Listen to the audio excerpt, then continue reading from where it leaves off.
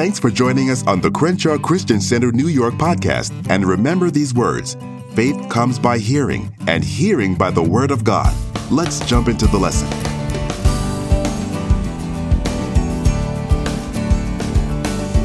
Continuing, and we're starting to wrap up actually, our study on a book written by our very own. It's based upon, I've got to say that, it's based upon a book written by our very own Apostle Frederick K.C. Price, and the title of that book is The Mind, the Arena of Faith. And we've been having quite a lot of fun actually with it, but we're going to continue doing that tonight, and you guys are going to answer me, and I'm all excited.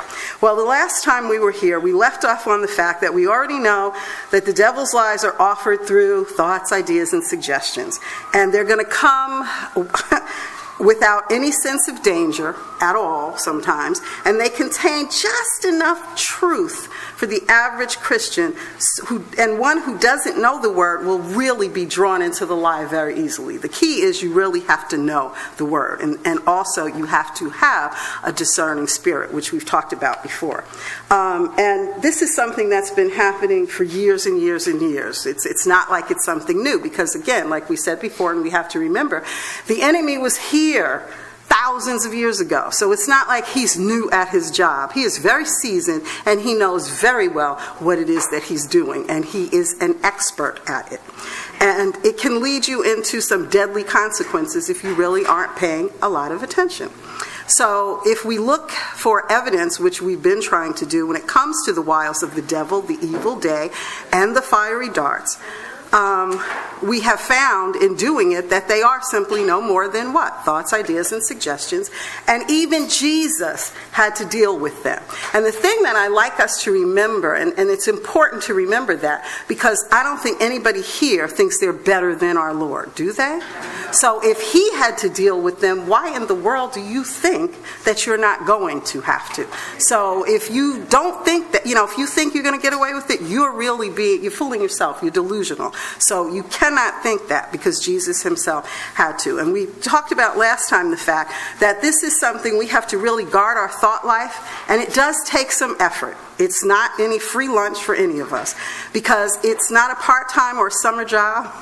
It's a full-time, 24-hour, 7-day-a-week, 365-day-a-year job. It does not end, and it's all the time. And the reason why, like we stressed last time, is because our minds are always open, and they're always open to all kinds of stimulus all around you, everywhere.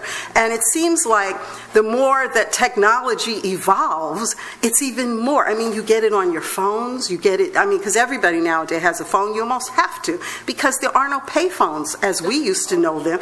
You can't go put a dime in the phones. Everybody has a pay phone. So you're getting messages on your phone. We used to just have telemarketers calling on your landline. Now you have them calling on, your cell phone. You're getting them through, even if you're standing waiting for a bus. You see, especially in the city in which we're in, you see constant information that's all around you all the time.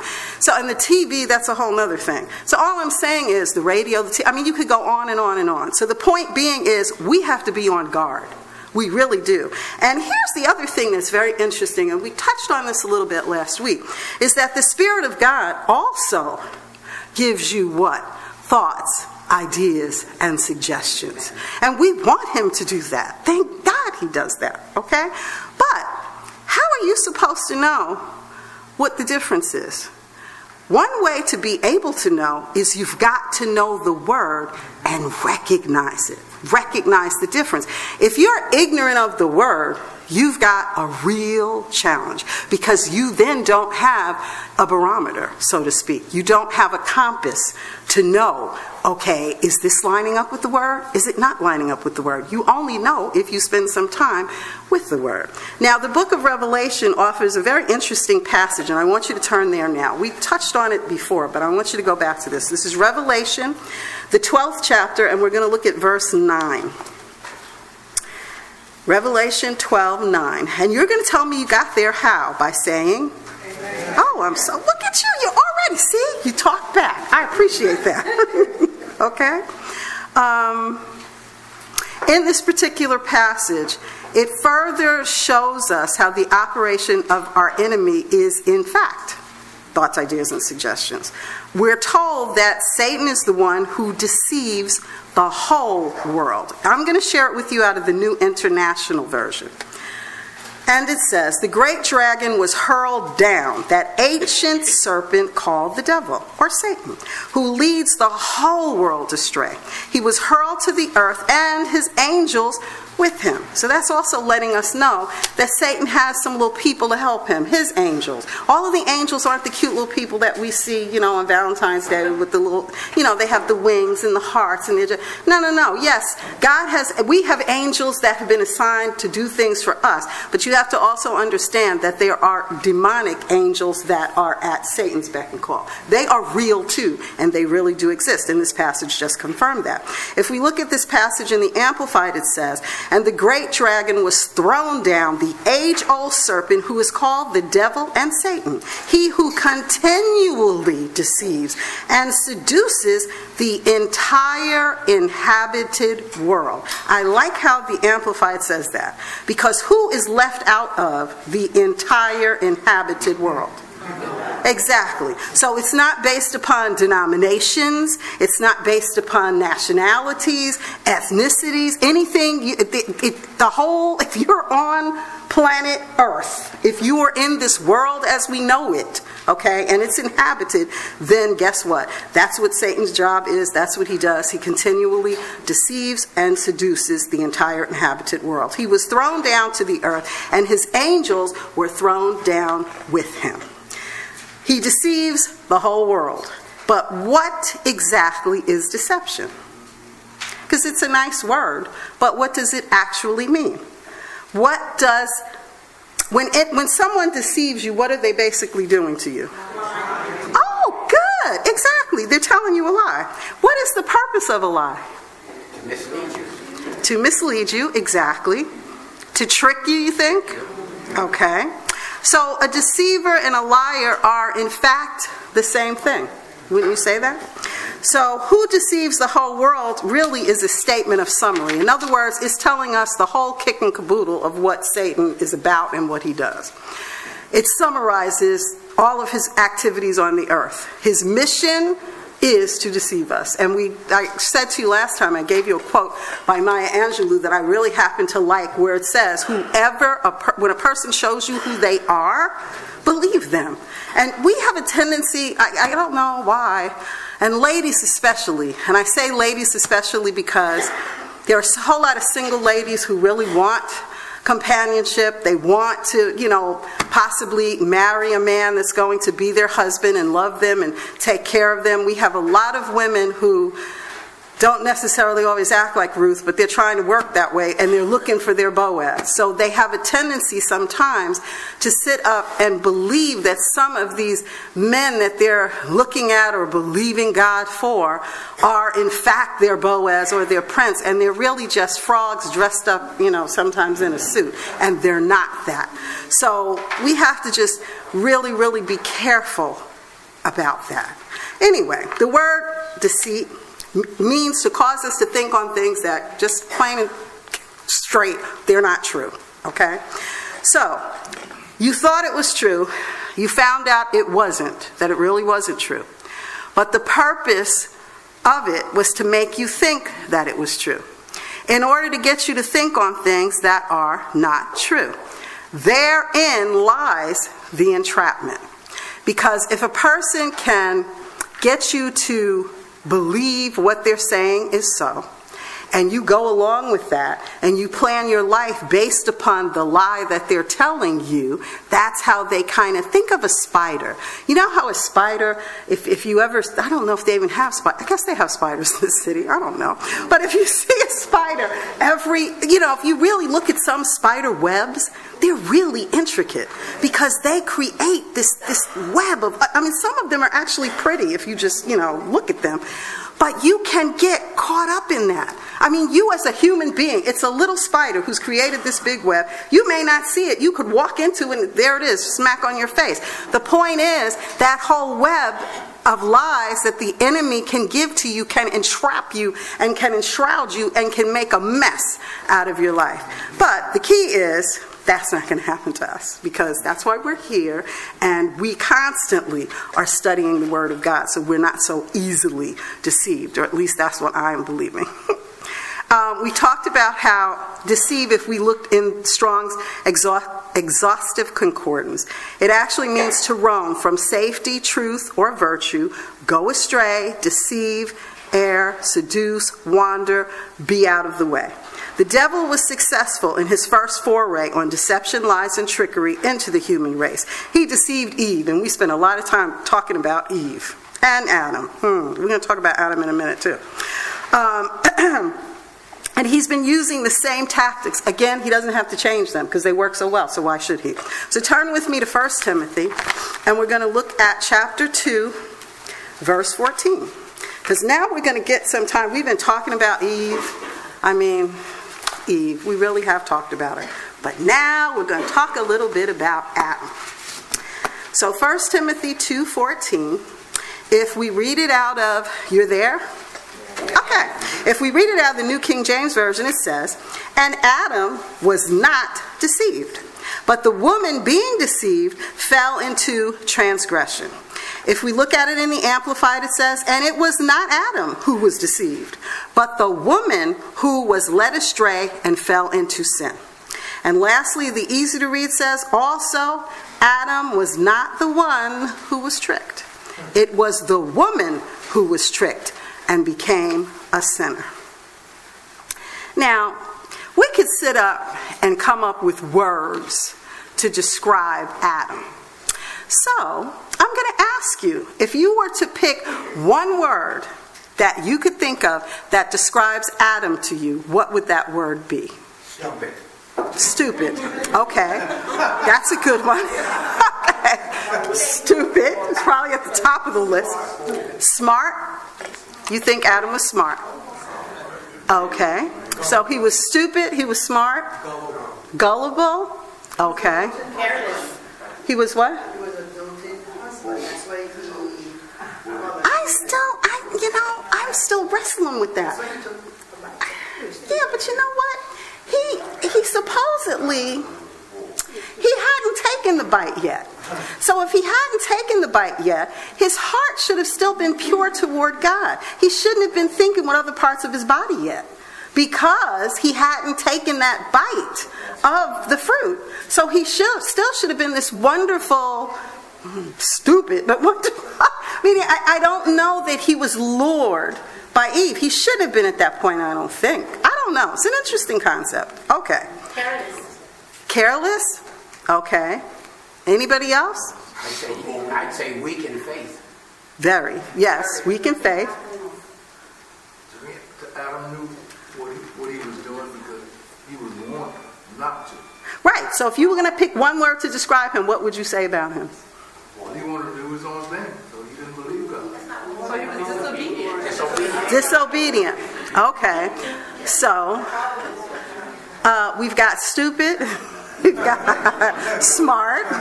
We've got disobedient. What else? Foolish. Foolish, for sure. Okay. So I think we get the picture. I personally cannot come up with a word to describe what I feel about Adam. Because here's the thing. No matter how we cut this, no matter how we look at it, no matter what we do, Adam knew what he was doing. So Eve, even though we have talked about her, she was clearly, according to the scripture, deceived, lied to, tricked. He was not. He knew what he was doing. And that was before eating the fruit. Before biting the fruit, he still knew, because God gave him the command. Okay? So, we really can't say that Eve did anything just horrifically wrong, because she was tricked and she was deceived. She didn't even do anything to her husband. She didn't do anything to Adam. So all the times when you hear people, and you will hear in certain pulpits, they'll get up and talk about, well, it's this woman, it was her fault, it's what she did. She didn't do anything to Adam. She really did not. Adam was the stupid, careless, whatever person who did it. The prohibition was not given to Eve, it was given to Adam, and he knew. We always hear the reference to what happened in the Garden of Eden as the fall. Now, this, I think, is very interesting. When you fall, is it usually intentional? I mean, does anybody, unless you're a stunt person and that's your profession, do you just decide to go outside and you're getting ready to go catch the train and you just decide, oh, I just want to fall? I mean, does anybody do that? No, you usually either trip over something you didn't see, you lose your balance, something happens that's not in the norm, and you fall. Correct? Adam knew what he was doing. So when we sit up and say, it's another one of these things we just say without always thinking about it. We say the fall. It wasn't the fall. He actually went and sprung himself into this. It's like he jumped into it. So it's not a fall. I mean, we can say that, but it's not. It was a stupid thing that he did. And he did it, and he did it deliberately. It's sort of like they have people who sometimes, and this is where, Minister Scott's the expert, I'm not, but just from me looking at just little crime shows on TV, I know that there are different degrees of murder. Okay? Sometimes murder can happen accidentally, where it's not really meant to happen, but, it happens. Sometimes, though, it's premeditated, where people sit up there and plot and scheme how they're going to take another person's life. And when they go into court, they usually have to pay a heavier penalty because they thought about the thing. It didn't just happen. They didn't just fall into murdering somebody. They knew what they were doing. Well, that's, to me, exactly what Adam's thing is. He knew exactly what he's doing. So let's take it a step further. Turn with me to Genesis, the 2nd chapter. And we're going to look at verse 17. Genesis 2, and we're going to look at verse 17. And I'm going to share it with you out of the Amplified, because this explains a lot. We're going to break it down because we're really going to get on Adam. That's how I feel about it. Anyway, so it says in verse 17, but only from the tree of knowledge, recognition, of good and evil you shall not eat. Otherwise, on the day that you eat from it, you shall most certainly die because of your disobedience. Okay. Now, is that not clear? Now, does it sound like he has a shot at maybe getting away with it? Like, maybe it's a 50-50 chance or a 60-40 chance, or, he could maybe gamble with it? Or does it say he's just going to die? It says that, right? Okay. That, again, proves why Adam was not the sharpest tool in the shed. Okay. Turn with me to John's Gospel, the 8th chapter. And we're going to look at verse 44. John's Gospel, the 8th chapter, verse 44. And this is really going to describe, again, exactly the characteristics of Satan, just like we talked about it a little bit in Revelation, which we'll turn back to. But anyway, if we look at John 8:44, it says, and this is Jesus explaining exactly the characteristics of Satan. He says, I should back it up and explain it. He's actually talking to some Pharisees at the time. And they are trying to say that, they're up here, they're learned, they're special, they're great. And they're like doubting him. And he's putting them right in place as he should. And this is what he says about them to them. You are of your father, the devil. And it is your will to practice the desires which are characteristic of your father. He was a murderer from the beginning and does not stand in the truth because there is no truth in him. When he lies, he speaks what is natural to him, for he is a liar and the father of lies and half-truths. So that really lets us see again exactly the characteristics of Satan. Now go back to Revelation 12:9, where you just came from a little bit ago.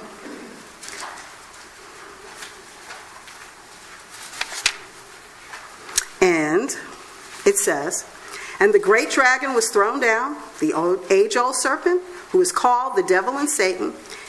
he who continually deceives and seduces the entire inhabited world.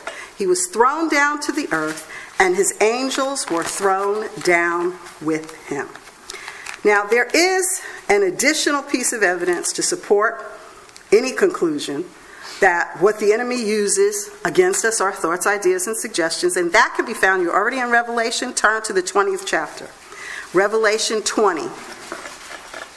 And we're going to look at verses 1 through 3.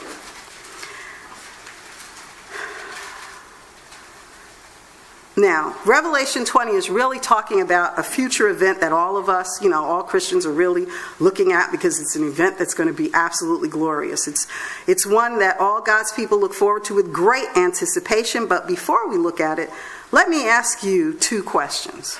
And I'm really asking you this. I really want you to think about it. Number 1, are you, and this, okay, you don't have to acknowledge your answer. Okay, so this isn't a time that you have to talk back. This is a time where I want you to personally be authentic with yourself.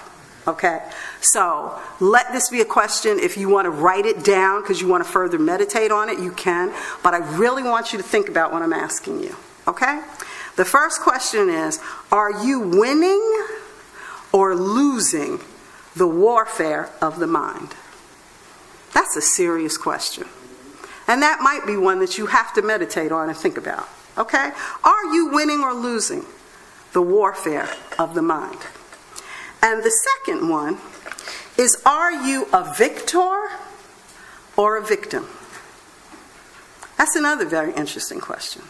Because I'm sure you know a whole lot of people who can sit up and tell you all of their sob stories of why this and why that, because they are constantly putting themselves in the position of being the victim. We see it all the time. One of the things that gets to me, we know that our country, we're not going to talk about its state right now, but we know our country has gone through a lot of different things, okay? I even know myself as a business person, how my business operated and functioned from its inception until 2007. And then all of a sudden, a lot of things changed. And 2008 was a year like we probably, in my lifetime, for my business, I've never seen. And the world coined it recession. And we decided to come up with this, that we are not participating in the recession. But I bring it up for this reason. There are people to this very day who are still blaming or saying, well, this happened to me and that happened to me because of the recession. They are making this time period, and it's real, and I'm not making light of it. I mean, a lot of people went through a lot of challenging times because of what happened in our economy. But it comes to a point in time where you have to do what? Forget those things that are behind you and keep moving forward. Don't allow them to take up space in your mind, because I look at it this way. Remember, most of you in here are older than, say, 25. So, I think you remember, I know, might be, you might just be 26, but just, you might remember. Remember when they told us once upon a time that there was a sugar shortage? Does anybody remember that? And they made 5-pound bags of sugar be like, $50 or something, like they were gold, okay? Stop and think about it. God created the entire world. Do you think when he did it that he didn't know to put enough sugar on the planet for us? I mean, I'm just saying. There was another time there was a gas shortage. I remember that in the 70s. Oh, I really remember that. You had to sit on line. You're blessed if you have public transportation. Out in the boonies where I live, you have to have a car. And you'd sit on line sometimes for 2.5 hours just trying to get a couple of gallons because they were rationing it out. Really? Again, do you really think that God did not know what we had need of? A lot of these things, we have to use discernment. We have to understand where they're coming from and what it's all about. And to me, yes, the economy went through what it went through. But when I'm giving my tithes and my offerings, I'm not giving it to the United States government. I am not giving it to the economy of this world. I am giving it to the economy of heaven. I'm giving it to my Father. So if he says that all of my need is met according to his riches, not the U.S. government, but his riches, then I have to believe him. I choose to believe him. But again, if we don't think about it, we can be the victim and not the victor. And that's just a simple little, I mean, it can go on and on with a lot of different things. Yes, sir. Like I said, I know 80% of Satan gains. I studied demonology.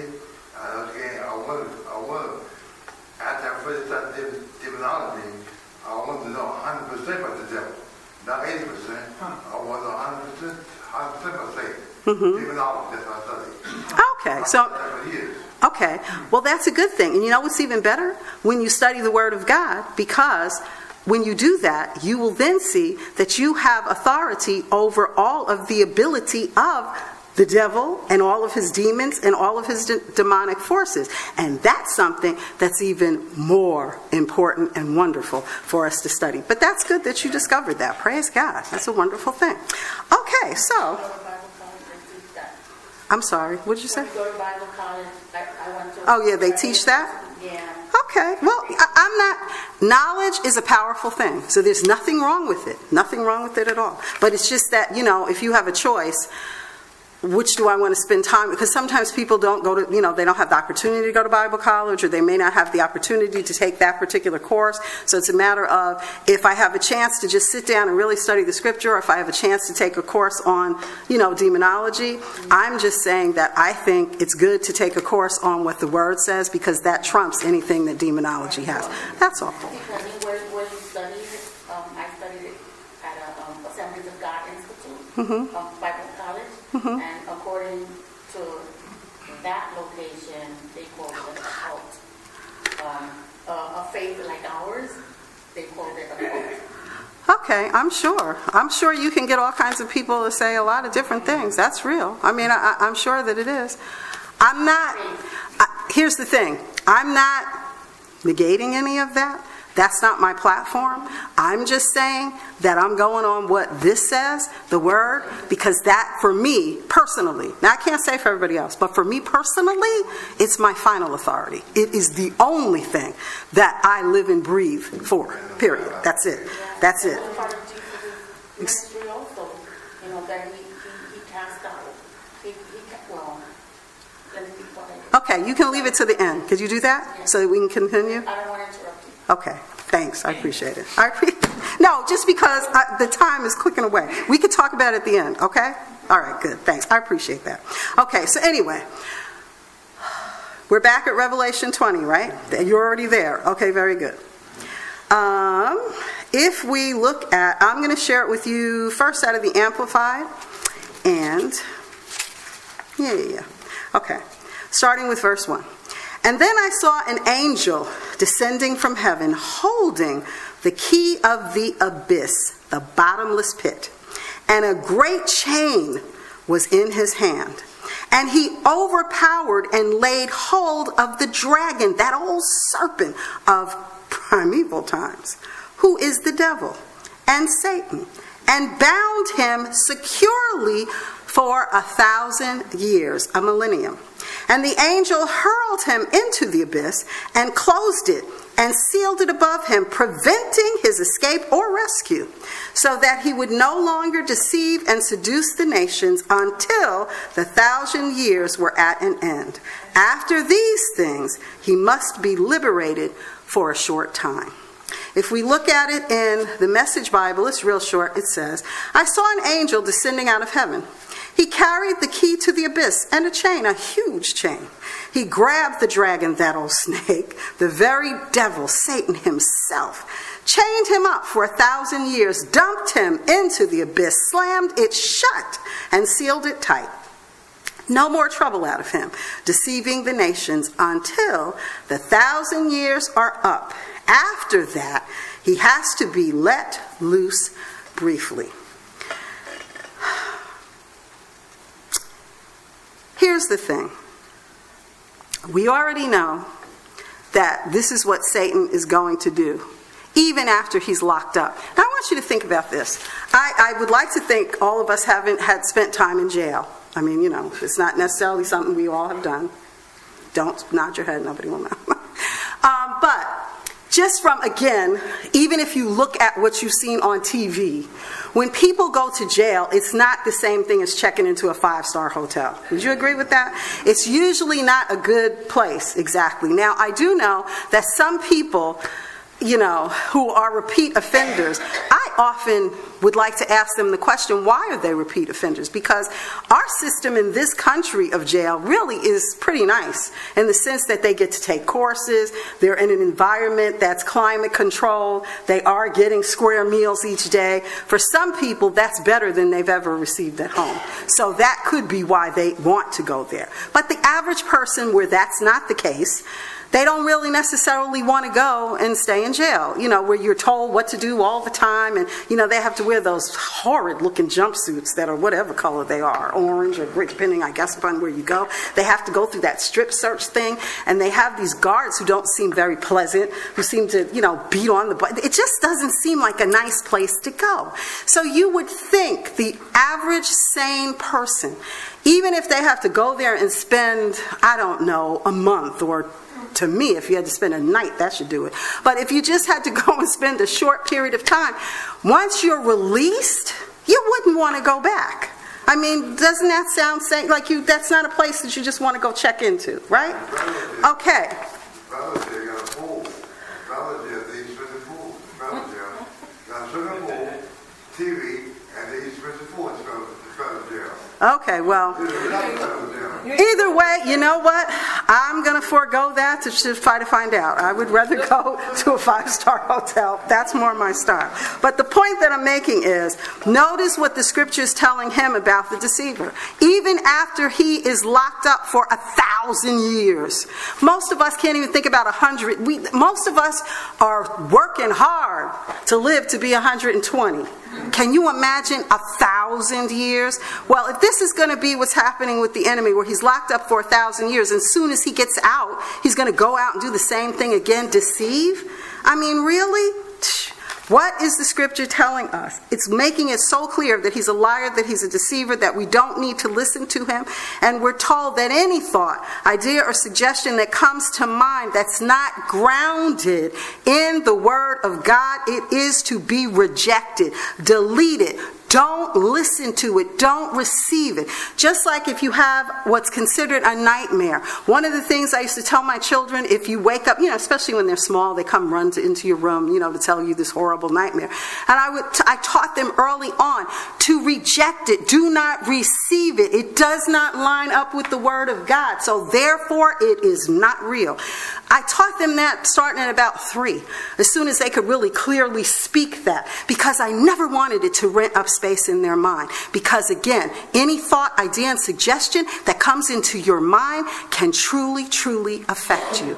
Just like, this could go on, and I'm going to try not to do it. But just like when I never taught my children about Santa Claus, because I never wanted to lie to them to make them believe that Santa Claus was bringing them these gifts that we were working so hard to provide for. And that was even before I was a Christian. I was not going to lie to them and tell them that. But I also respected them enough not to lie to them. I never made it sound like Santa couldn't be, meaning I let them know Santa is a character that people have for Christmas, so don't go and tell your little friends in school, because some of them might be heartbroken because they think this man is bringing them something. So just understand that you have knowledge that they don't have, so don't burst their bubble. But I'm telling you the truth. Santa is a character. Just like the little reindeer, okay, they are not having some sled come, and at the time, we didn't have a fireplace in our house. So I just made it real to them. Where is he coming? I mean, but see, I never lied to them, which I'm so grateful for, because then when I told them about Jesus, they could believe me, because I never tricked them with all of these silly little things to make them think that this is fun. It's not fun. You're lying to them. So I never got into that. But here's the thing. The same way that you can lie to your children, people can get information to you that are lies, and you may not even realize it. I'll give you case in point. Say, for instance, you are having a challenge in your marriage, okay? And you get on the phone with a friend. Your friend is Jesus. That's where you need to go. But a lot of people don't. They're going to call, I'm going to call my friend Susie Mae. She's going to help me. And Susie Mae starts telling you everything about her no good husband and all the things he does wrong. And I mean, she can tell a story like none other. And you were a little upset with maybe one thing your husband did, but after you listen to Susie Mae, you start going, he kind of does that too. And the one little thing you had that was about this big, after you finish with Susie Mae, it's a yard long of all the things that he's doing wrong that you don't like. Then you hang up with Susie Mae. Now, Susie Mae didn't mean any harm, by the way. She was just telling you her story of what she thought. But did her story line up with the Word? Do you take the time to say, wait a minute, Susie Mae is saying this, this, and this, but is this lining up with what the Word of God says? No, it's not. So I can't get caught up with what Susie Mae is saying. But here's the point I'm trying to make to you. You may not realize that you just listening to what it is that she's saying, she's giving you what? Thoughts, ideas, and suggestions. No, she doesn't have a banner across her face that says, I am the enemy giving you these thoughts, ideas, and suggestions. But don't be mistaken. Don't ever think that the enemy cannot use people to get the thoughts, ideas, and suggestions to you. Amen. Why did you call Susie Mae instead of going into the throne room and talking to your father? Where did that thought, idea, and suggestion come from? We can't be so carefree that we're not paying attention. We have got to pay attention. Because Susie Mae, she probably didn't mean any harm at all. She was just telling you all of her negativity. But that's not what we're supposed to do. As a matter of fact, in Philippians 4:8, it tells us that we're supposed to think on things that are good. Think on things that are lovely. Think on things that are excellent, of good report. That's what we're supposed to be thinking about. So if you have this little challenge with your husband or your whomever, it could be your sister, it could be your best friend, it could be somebody in your Christian family. Go into the throne room and talk to the one who created them. You don't think he can work it out for you? Anyway, that's just something to think about. It's just something to think about. So the beautiful thing about all of this is that we control whether we are victim or victorious. We control it. This is not a team sport. So you don't have to be concerned about somebody else pulling you down or somebody else, allowing you to be victorious. This is all on you. If I win in something, it's my fault.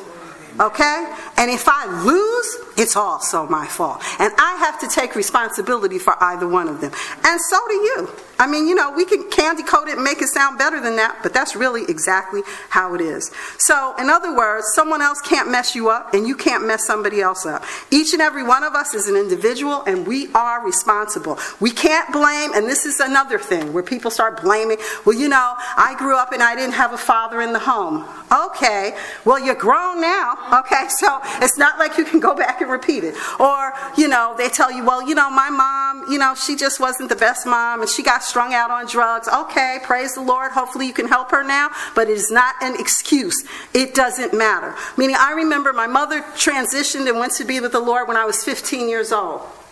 And she had been very ill from the time I was 6 years old because a drunk driver hit her, and she was in and out of the hospital more than she was home. So some things I didn't really know how to do well. Meaning, she taught me some of the most bizarre things, though. Like, I know how to serve high tea. This, I think, when I look back on it, is kind of funny. That here I am at 9 years old, and I'm being instructed how to properly serve high tea. But now, ask me how to make a pot roast. I don't even know what you're talking about. Because, basic things that you kind of need, I didn't know those things. But I guess she knew who I was as a person. Because when I got married, I had a choice to make. I was like, I can't feed my husband like SpaghettiOs or something. I mean, we got to figure out some food. And high tea is not going to make it. Okay. So I remember going to, I guess they still have bookstores, but they used to have bookstores a lot then. And I got a cookbook from Pillsbury. I still have it. You should see it. It's hysterical. But anyway, it was how to make a good meal in an hour, because I was also working, so I didn't want to come home and have to make something for 5 hours. So I taught myself how to cook. And I enjoy cooking now. I think it's wonderful. It's a lot of fun. But the point was, I could have been like a lot of ladies are, well, my mother passed away. I really didn't learn how to cook. And, I don't really know how to do it. And all I know how to do is make reservations. And I don't know. That's a bunch of... No, you figure out what you need to do and get it done. There is no excuse. You decide whether you're going to be a victim or whether you're going to be victorious. And all I can say is, if you see my husband and you see my children, I don't think any of you will think none of them are fed well, very well. So the point being is, I've learned how to cook. So I'm just saying, we have to decide what it is that we are going to do. It is just that simple. So, in looking at Revelation 21 through 3, which we have read, 20, verses 1 through 3, we can see unequivocally, without a question, okay, exactly what the story is with the enemy and exactly what he's going to do once that millennial time is up. He's going to still deceive the whole world, because that's all he knows. That's all that he's about. And if he can plant anything in your mind and get you to confess and act on it, he'll have you right where he wants you to be, which is why we have to do what? We have to watch our mouths, because your words create your entire world. Anything that you want in this world, I promise you, based upon the word of God, it's in your mouth. And you just have to watch what it is that you say. So the question arises, what will the devil do when he's loosed after the 1,000 years? Well, we already just read it. That he wants to keep anybody that he comes in contact with. His whole purpose is to deceive him, and that's what he's going to do. But here's the thing, and this is what we have to think about. He's going to come against you where? In the arena of your mind. That's all that he can do. And you are going to think it's something that you thought up. That's what's really key. It's almost like he's one of those people, a ventriloquist, that has a little dummy, and you think the dummy is doing the talking, but it's actually the guy. But he's sitting there and you don't even see his mouth moving, but he's getting the little dummy to move. He's really like a ventriloquist. Well, that's really kind of like it is with us. We are thinking that we've got it all together, but he's feeding us these thoughts, ideas, and suggestions. We then, like that little dummy, start going and speaking on it, and then we're wondering why things are happening in our lives the way that they are. But that's really what we're doing. I mean, it sounds funny, but it's true. And it's sad, because a lot of people do not have God's best in their life, because that's exactly what they're doing. Okay, this I want to hurry up and rush to, because this went by quick. Anyway, turn with me to Ephesians. This is really, really key. Ephesians 6. And we're going to look at verses 14 through 17. Ephesians 6, 14 through 17. Are you there? Yeah. Okay, great.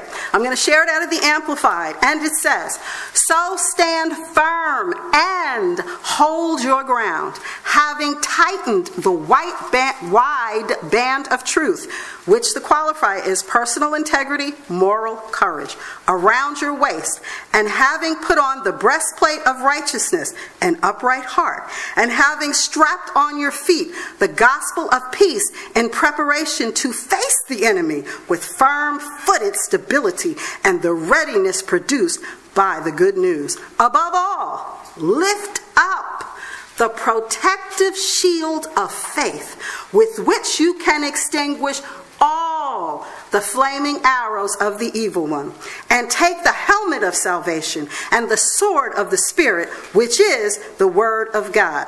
Now, in verse 16, where it says that you can extinguish all the flaming arrows of the evil one, how many things are left out of all? That means no matter what, I don't give a care how horrific it sounds. It says here that the shield of faith, with it you can extinguish all the flaming arrows of the evil one.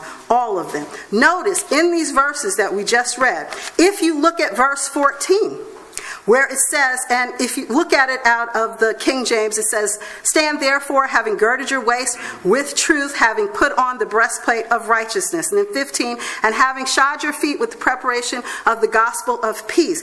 It's telling us what to do, but it's not telling us why. Have you noticed it's not saying why in those verses? Even if we read it in the Message, because the Message breaks it down even more. And I'll read that really quickly. It says, be prepared. You're up against far more than you can handle on your own. Take all the help you can get, every weapon God has issued, so that when it's all over but the shouting, you're still on your feet.